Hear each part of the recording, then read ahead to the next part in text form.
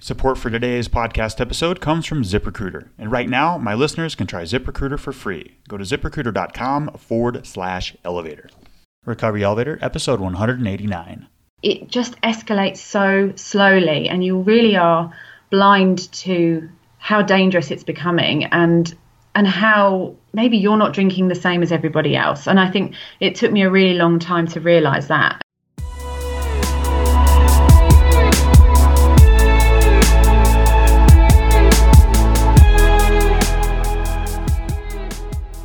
Welcome to the Recovery Elevator podcast. My name is Paul Churchill. Thank you so much for joining us. On today's podcast, we've got Sarah. She's 37 years old. She's from Kent in the United Kingdom, and she's been sober for 162 days. Before the interview, we argued for a bit of who had the accent. Well, we eventually reached a draw, but between me and you, it's her. It's a fantastic interview. I know you guys are going to love it. Before we get any further, let's hear from Café RE. The most important thing I've learned while doing the Recovery Elevator podcast is we can't do this alone. Believe me, I tried for over 2 years and it didn't work. So here's the good news. With Café RE, you get access to a confidential and unsearchable Facebook group, which is capped at 300 members to ensure intimacy. Then you get access to the Café RE forum outside of Facebook, which means you don't need a Facebook account to be part of Café RE. Both are private and only members can see who is in the groups and what is said. In the forum and Facebook group, you get instant accountability and genuine connection with others who also wish to lead a life without alcohol. In Café RE, you'll find that being sober is a tremendous opportunity and not a sacrifice. For just $19 a month, you too can join the conversation. You can be paired with an accountability partner, attend educational online webinars, online meetups, attend in-person meetups and retreats, participate in book club, movie club, and more. Go to recoveryelevator.com and use the promo code OPPORTUNITY to waive the setup fee. I hope to see you there. One of the many hats I wear, which I'm currently trying to find hat racks for, is I've got a wedding DJ business. And I was chatting with one of my DJs who came to pick up their equipment for the wedding they had that weekend. I could tell this DJ, and his name is Kyle, seemed somewhat flustered. So I asked him how he's doing. He told me that he was frustrated and he felt stuck. He said he wants to be a famous DJ who is known worldwide, and to do that, he needs to create a brand for himself, create an Instagram account, and get millions of followers. He needs to play the biggest venues on the planet and have his own jet. I was like, whoa, okay. Well, Kyle, let me ask you a question. What about DJing do you like? He then mentioned a couple moments when he was one with the music. An example just recently took place at a friend's birthday party, and sometimes he's one with the music when he's DJing a wedding. He talked about how no other feeling in the world could compare to those moments. I said, Kyle, I can't help you procure your jet, but let me tell you a story I heard a long time ago. And since I'd only heard the story and had never told it, I completely butchered it. But I still think I managed to get the point across, and while telling the story, I realized how applicable to addiction this is. A successful American businessman named Todd, yeah, let's go with that, named Todd, was at his daughter Michelle's wedding in a small, sleepy fishing town in Mexico. Todd got an important call and had to step outside. After soothing out the matter back home, he looked out towards the sunset and saw a fisherman tying up his small boat to the pier. Todd takes a couple steps forward, peers inside the small boat, and there were 3 large yellowfin tuna. Todd was curious, so he strolled over to ask the Mexican fisherman some questions. Hey there, what's your name and how long did it take you to catch those fish? The fisherman replied, I'm Pedro. And with a glance back at the setting sun, since Pedro was not wearing a watch, Pedro then says, I don't know, an hour, más o menos? Todd then asks the fisherman, what are you going to do with the 3 fish? The fisherman said, well, I'm going to sell 2 of these fish to my friend Miguel, who has a stall at the fish market, for about 200 pesos each, and I'm going to keep the 3rd fish to feed my family. Todd looks at the fisherman, looks at the sun, looks at the sea, and the gears start turning in Todd's head. Todd then asks, well, why didn't you stay out longer and catch more fish? And before the fisherman could answer, Todd asks another question. What do you do with the rest of your time? Pedro says, well, I sleep late, I fish a little, I play guitar, and I hang out with my beautiful wife and family. I have a full and busy life. Todd just laughed and says, I've got a Harvard MBA and I could help you. Here's what you should do. You should spend more time fishing, and with the proceeds, buy a bigger boat. With the proceeds from the bigger boat, you could buy several boats. Eventually, you would have a fleet of fishing boats. And then, instead of selling your catch to a middleman, you would sell directly to the processor, eventually opening your own cannery. You would control the product, processing, and distribution. You with me here? The fisherman looks at Todd and says, "And then?" Todd says, "Well, eventually, you would need to leave this small coastal fishing village and move to Mexico City, and then LA, and then eventually New York City, where you will run your expanding enterprise." The fisherman ponders this for a second and then asks Todd, "How long will this take?" The American replies, 15 to 20 years if you push it, but very doable in 20 to 25 years. Sure, it's going to be hard. There will be long, very long hours and probably some extremely stressful situations, but it will all be worth it. Trust me, I have an MBA from Harvard. I don't think I mentioned that already. The fisherman then asks, "Well, what then after 25 years? Todd laughed. He said, "That's the best part. When the time is right, you would announce an IPO and sell your company stock to the public and become very rich. You would make millions." The fisherman responds with, "Millions? Then what?" Todd says, "Well, Pepe, here's where it really gets good. Then you could retire, move to a small sleepy fishing village where you would sleep late, fish a little, play guitar, and hang out with your beautiful wife and family." Todd then looks up at the setting sun and goes, "Oh, fuck me." I love this story, and be very careful of this game. This story takes place in the professional and entrepreneurial setting, but I know I've personally fallen into this trap when it comes to my sobriety as well. The game of when this happens, then I'll be okay. When I get 1 week, 30 days, 90 days, 1 year of sobriety, then it's all gonna be gravy. Sure, those are fantastic milestones that need to be celebrated, but it's important to recognize we may already be living the life we've been dreaming about. Back to the conversation with a DJ named Kyle at my office. After I garbled up a less refined version of this story, Kyle had a perplexed look on his face. I said, "Kyle, that bliss, the high you're experiencing while DJ, is you doing what you love to do while tapping into the present moment. You're already there. You've already made it. You don't need to fill stadiums and tour the world in your private jet to find happiness. You've already got it." No matter where we are in our journey, we need to stop and see how applicable this story can be in our own life. For most of us, probably including the listener right now, once we eliminate alcohol in our life, we're going to be able to realize we've already got enough. Before we hear from Sarah, let's hear from ZipRecruiter. As an entrepreneur, I can tell you the hardest part about it is putting together the right team. You know what's not smart? Using your relatives to fill in at work while you look for staff.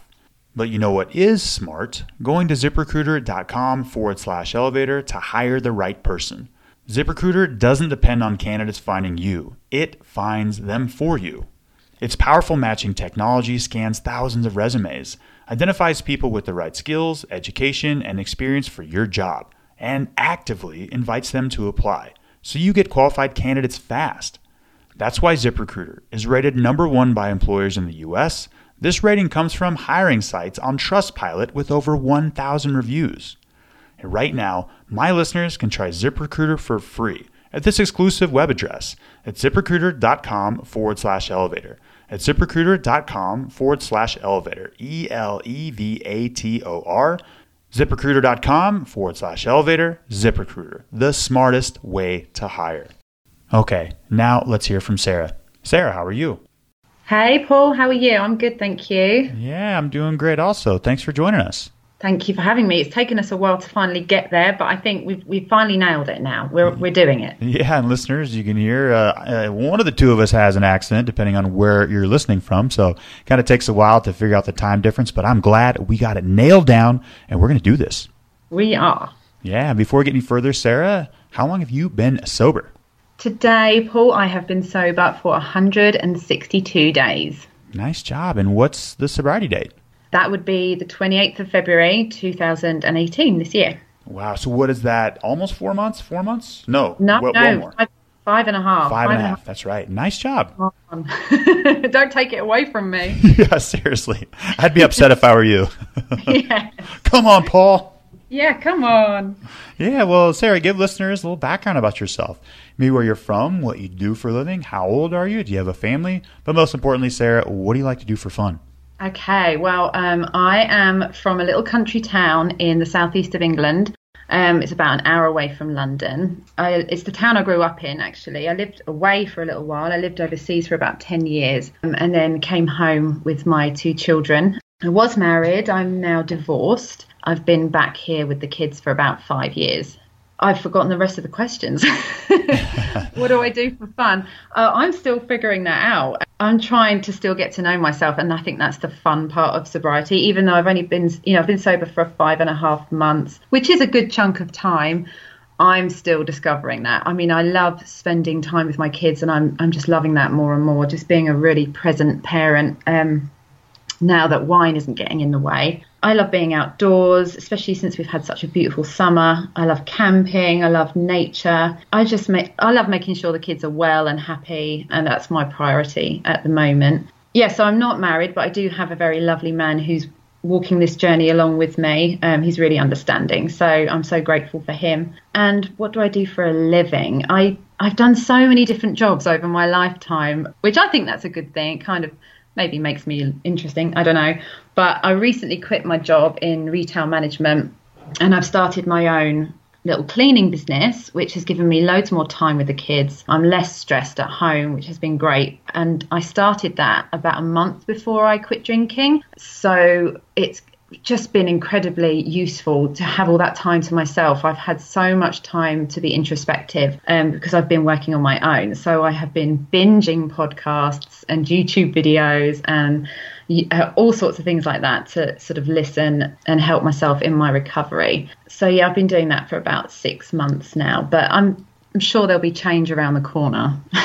Yeah, I think there will be. And we're going to dive into what you just said about this cleaning business and how that's afforded you time to, clean houses while listening to podcasts and just be in your head. And now it's time to exit that headspace. But we're going to talk about that in a bit because I'm excited about the next chapter of your life. Yeah, me too. Yeah, but before we get any further, give listeners some background about your drinking from start to finish, where we're at now. Take a couple minutes, take as long as you want. And make sure to include dates, and not dates, but time frames, how old you are when things like that happen. And did you ever have any rules into place? When did you first try to quit drinking, things like that? I'm excited to hear it. Okay. I guess I didn't really realize I had a problem till fairly recently, I'd say in the last couple of years. So I had a long career of kind of mindless drinking before that realization came about. I grew up in a pretty heavy drinking family. I hear people say this on the podcast all the time, but where we live, everybody drinks. Wait, what? It's the same here. And I was actually surprised when I realized it was the same in the States as well. For some reason, I had this impression that you guys just didn't drink very much, but it's the same everywhere, I think. So yeah, my family, we're all big drinkers. We're a really close family, but we've always as we've grown up, it's sort of been the norm. When we get together, it's barbecues or it's Christmas and the drinking starts immediately. And, friends as well. It's just part of the culture. It's part of life. Everybody drinks. And if you don't drink, then you are a bit of an outcast. People don't really understand why that is. So, yeah, I had that growing up. And I never really knew anybody with too much of a problem with it. It was just heavy drinking was fairly normal.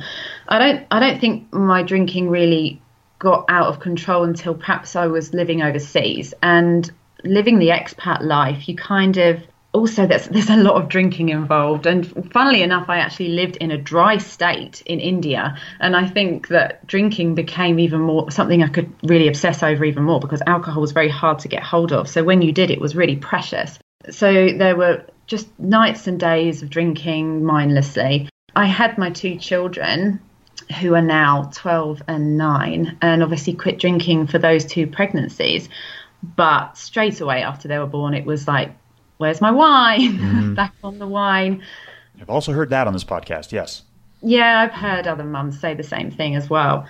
And it just doesn't register that it's not okay. For some reason, it just escalates so slowly and you really are blind to how dangerous it's becoming and how maybe you're not drinking the same as everybody else. And I think it took me a really long time to realize that. And I think I remember questioning once when I lived overseas that maybe I was drinking too much. I think I was having like 5 glasses of wine most evenings, and somebody making a comment that perhaps that was too much. But I just didn't, it's just a throwaway comment. I didn't think any more of it. When I came home after the breakdown of my marriage, I became a sole parent. My ex-husband didn't move home. He stayed overseas. So I really did bring the children up on my own. And I think wine then became my time. And I really bought into like the mummy needs wine culture, which I see everywhere now. It's like a reward. It's deserved. I'm bringing up 2 children on my own. My wine is my right every evening. And before I knew it, it was something that I was looking forward to every single day. And I didn't really question whether everybody else was doing that or not. It just wasn't a problem to me. It was a fun thing, and you'd compare notes with other people that you knew also drank, and you'd encourage each other almost and be justifying your drinking because you deserve it, right? Well, you can tell yourself that, and the mind will spin it, but keep going. Exactly. Yeah, you totally spin it.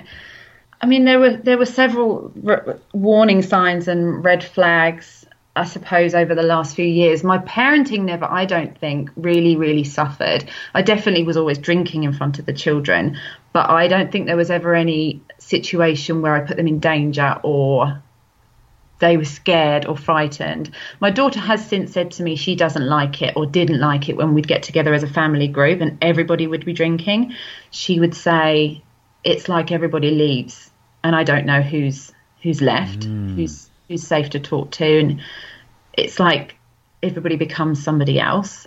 And since I've quit drinking, I can see that now too. When I'm around drinkers, they do become somebody else. They sort of take on this persona. And if you're a child, that's quite scary.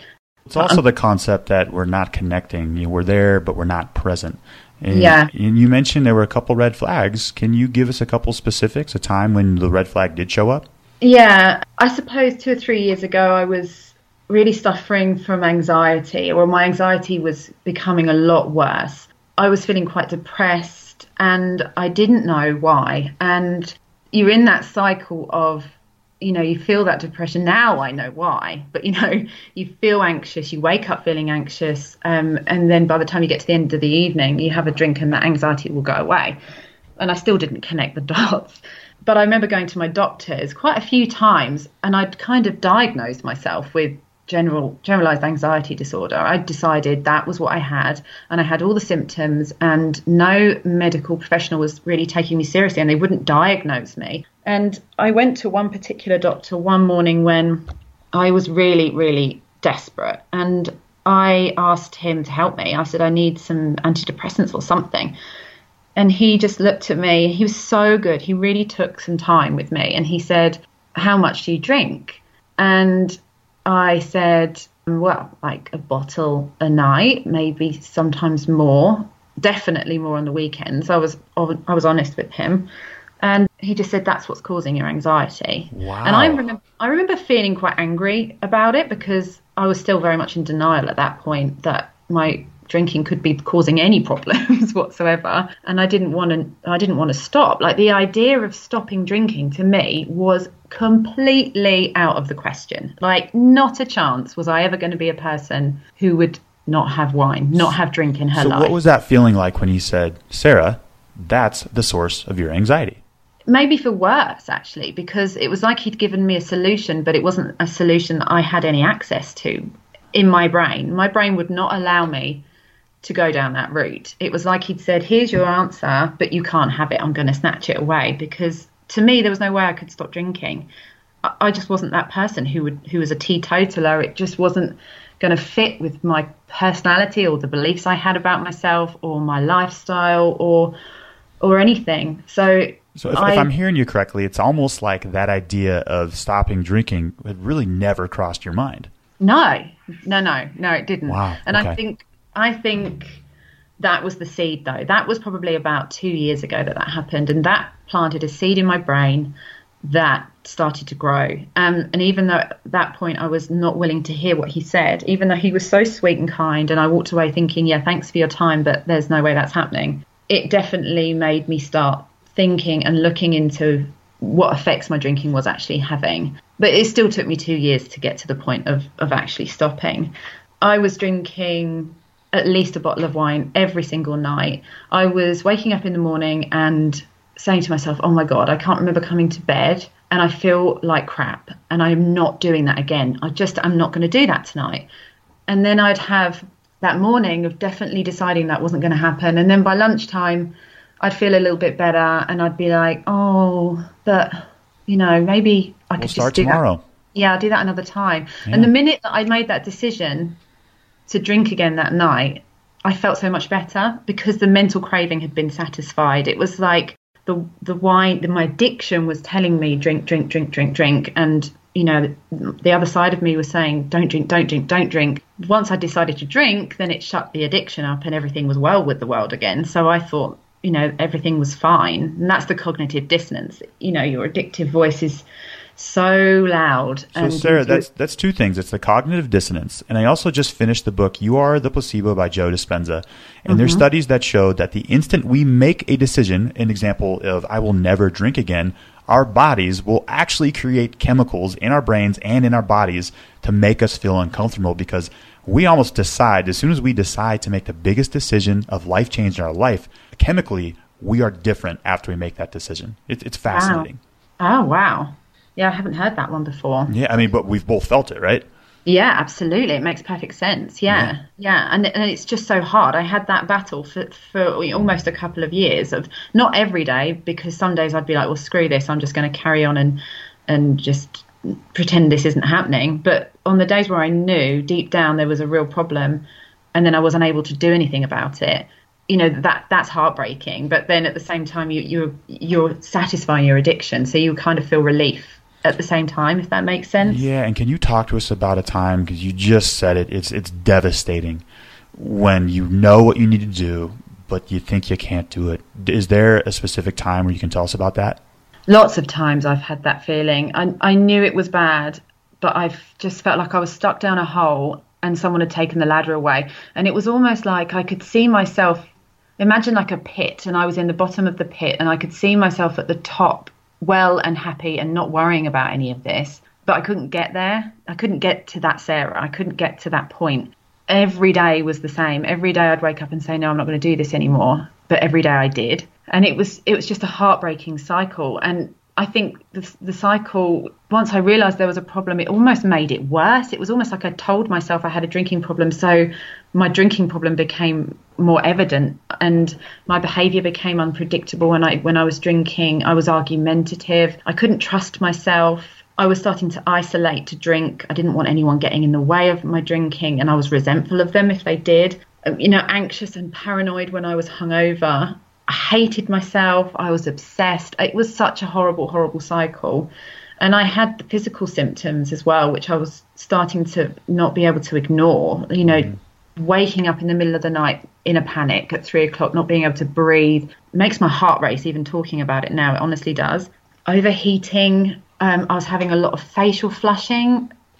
Like my first sip of a drink, my face would go bright red and sometimes the top of my chest would go red. Just where it became undeniable. It became undeniable to me that I had to do something about it. Nothing bad had happened, but I knew it was inevitable. I knew something bad was going to happen if I didn't stop.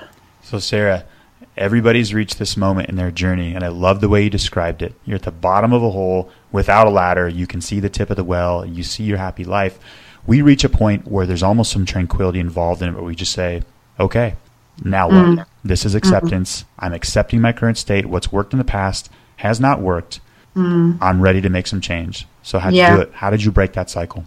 It might sound really simple, but I just decided. I just made the decision with as much of myself as I could muster.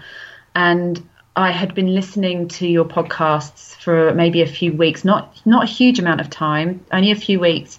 But the day I decided I was going to do it was the day I joined Café RE as well. And I posted on there and I just decided, I just knew I had to do it because I couldn't carry on this way. This path was only going to lead in one direction, and that was devastation for my children, my relationship. My life was going to go down the pan. I could see it happening. So I just took the leap. I just decided, and I became very stubborn about it. So it sounds like you had a moment of clarity when you decided this is no longer working for me. What was that like? Yeah. I don't know how it came about or what made it different to any other morning, because I'd said that to myself so many times, but I knew it was different. I knew I was going to do it. I hadn't told anybody at that point. It was still a secret, and I didn't tell anyone for a little while, but it felt really good. It felt empowering from that minute, and it hasn't stopped feeling empowering from that minute. It just gets better and better and better as time goes on.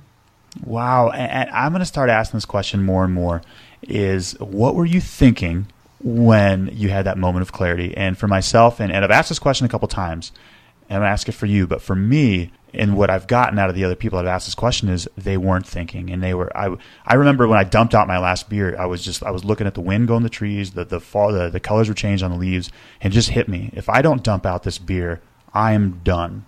I'm toast. Yeah. What was your state of mind, if you remember, when that happened? I think it was more of a feeling, and I think I had so much self-loathing and such a lack of self-worth for so long, not just through the drinking, but for years before that as well. It was almost like a feeling of being worth it, and it was only a small nugget of that feeling, but a glimpse of a belief that actually you are worth doing this. And I think a lot of the reasons I hadn't achieved it before was because I didn't believe I was worthy of really many good things at all, and sobriety was one of them. There was always this voice in my head saying, that's not for you. That isn't for you. You're not good enough for that. You just need to stay down here in this hole. But at that moment, I realized that wasn't true. Even in a small degree, I realized that wasn't true. So I think that's what sparked it. Yeah, I need to find a better way to rephrase that question, because it's almost in a gap of thinking, and it's not a thought, it's a feeling. So I love the way you answered that. And so I didn't know it was your first day when you decided to quit. You joined Café RE. I've done actually Survey Monkeys on this. People listen to the podcast for an average of like 6 to 7 months before joining Café RE. So nice job on that.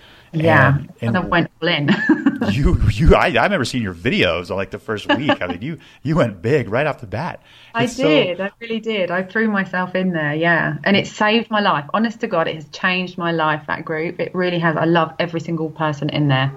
And you make the group a better place. And what has it been like for you? What was it like for the first 24 hours, the first week, the first month? And did you experience cravings, and how did you get past them? Yeah, lots of cravings. The first few days, weeks are a real roller coaster, aren't they? I mean, I threw myself into the group, and I think you have to throw yourself into something. I think you have to realize that you can't just go, I'm going to quit drinking forever and then just get on with your day. You have to throw yourself into it. You have to change your mindset. You have to learn. You have to research. I mean, I'm not saying you all have to. I'm just saying this is what's worked for me. Sure, we get it.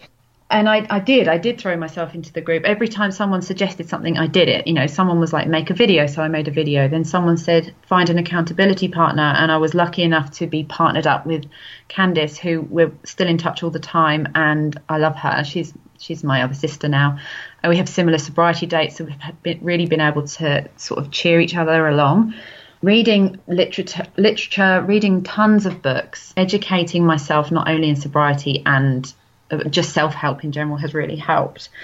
And that's what I clung to those first few days. I was excited, which helped. I think the first few days were excitement and anticipation of what my life could look like. And then as that initial excitement starts to wear off and you face the reality of a life without alcohol and the cravings, I think what really helped me with the cravings was realizing that every time you deny yourself that drink, you're rewiring your brain. And I found that really satisfying to think that I was creating a new, healthier pathway away from drinking every time I beat a craving.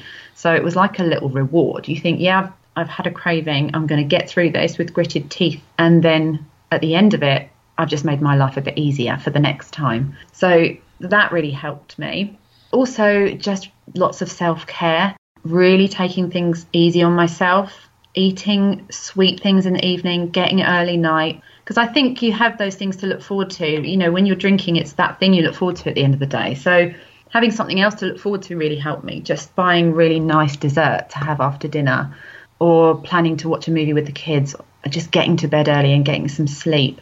and being gentle with yourself, because your body, not just your body, but your mind is going through so many different changes, and you've abused your body for so long.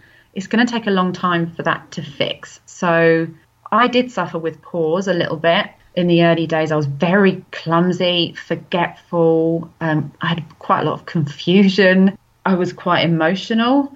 And you just hang in there. You just hang in there because everybody's telling you it's going to get easier. It does get easier. And it does. It really, really does get easier.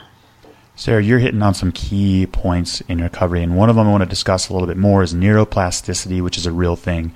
Every time we make the decision to not drink and we successfully get through those situations, new brain circuitry is created. That's been proven. And I want to chat with you about Sarah 2.0. You did this post in Café RE, and I just loved reading it. I'm not going to read the whole thing, but snippets of it. You said, and this is while you're on the clock working, doing your cleaning business, I've had 6 months to get stuck in my head, understand my brain so that I can finally get out of my head and let go of all my overthinking. Yes. I've cried cleaning bathroom mirrors where I couldn't bear to look at myself. It has been the best medicine, but I know it's not my long-term purpose. There are more meaningful things on the horizon, and I'm going to focus on getting there instead. I feel like I'm coming to an end of the first chapter, and I'm about to start a new, really exciting chapter. Talk to us more about that, Sarah. Well, it is exciting. I think what I would really love to do is to work in recovery. I'd love to live this life and to help other people find a way to live it as well. And I'm not sure how that looks yet. I'm really only in the very early stages of only just researching it. And obviously I'm still an infant in recovery myself, so I still have to be careful with myself. But I do have some rudimentary qualifications in counselling and also in hypnotherapy. And now I'm a recovering addict. So I've got that going for me as well. Walking the walk. Yeah, I just love to work with people that want to learn about this and to improve their lives and to maybe to help them quit drinking. Because I feel like that's where I'm being drawn. I just feel like that's what I need to be doing. And I've never really known, people say, what's your purpose? And I've never known the answer to that question. But I feel like it might be that. So, yeah, we'll have to see. But I'm not going to do anything too impulsive because that's a bit slightly alcoholic behavior. But True. And Sarah, the good news is in this new life without alcohol, we can do whatever we want. But there's something in this post I think is even a little bit more important that I want to chat about. It's getting out of your head and what that means to you. Oh, it's just meant everything. It's been such a big part of my recovery. Quitting drinking isn't really the biggest thing. I mean, obviously you have to quit drinking to recover, but the biggest part of my recovery really has been calming down my mind and understanding that I am not my thoughts. And that has been just life-changing, really, honestly, to understand how I can just calm down by just stepping back from my brain for a minute and observing what's going on in there, give myself a moment. All my decisions are better. Everything has more clarity. Life makes more sense. I've never been as awake as I am in my life at the moment and have such a clear understanding of what is important as I am right now. And I know this is only the beginning. That's what's so exciting. I just can't wait to learn more about that. I really can't. As you mentioned, your heart is pulling you in the right direction. You need to quiet the mind and follow. And everybody's on their own journey, their own timeline.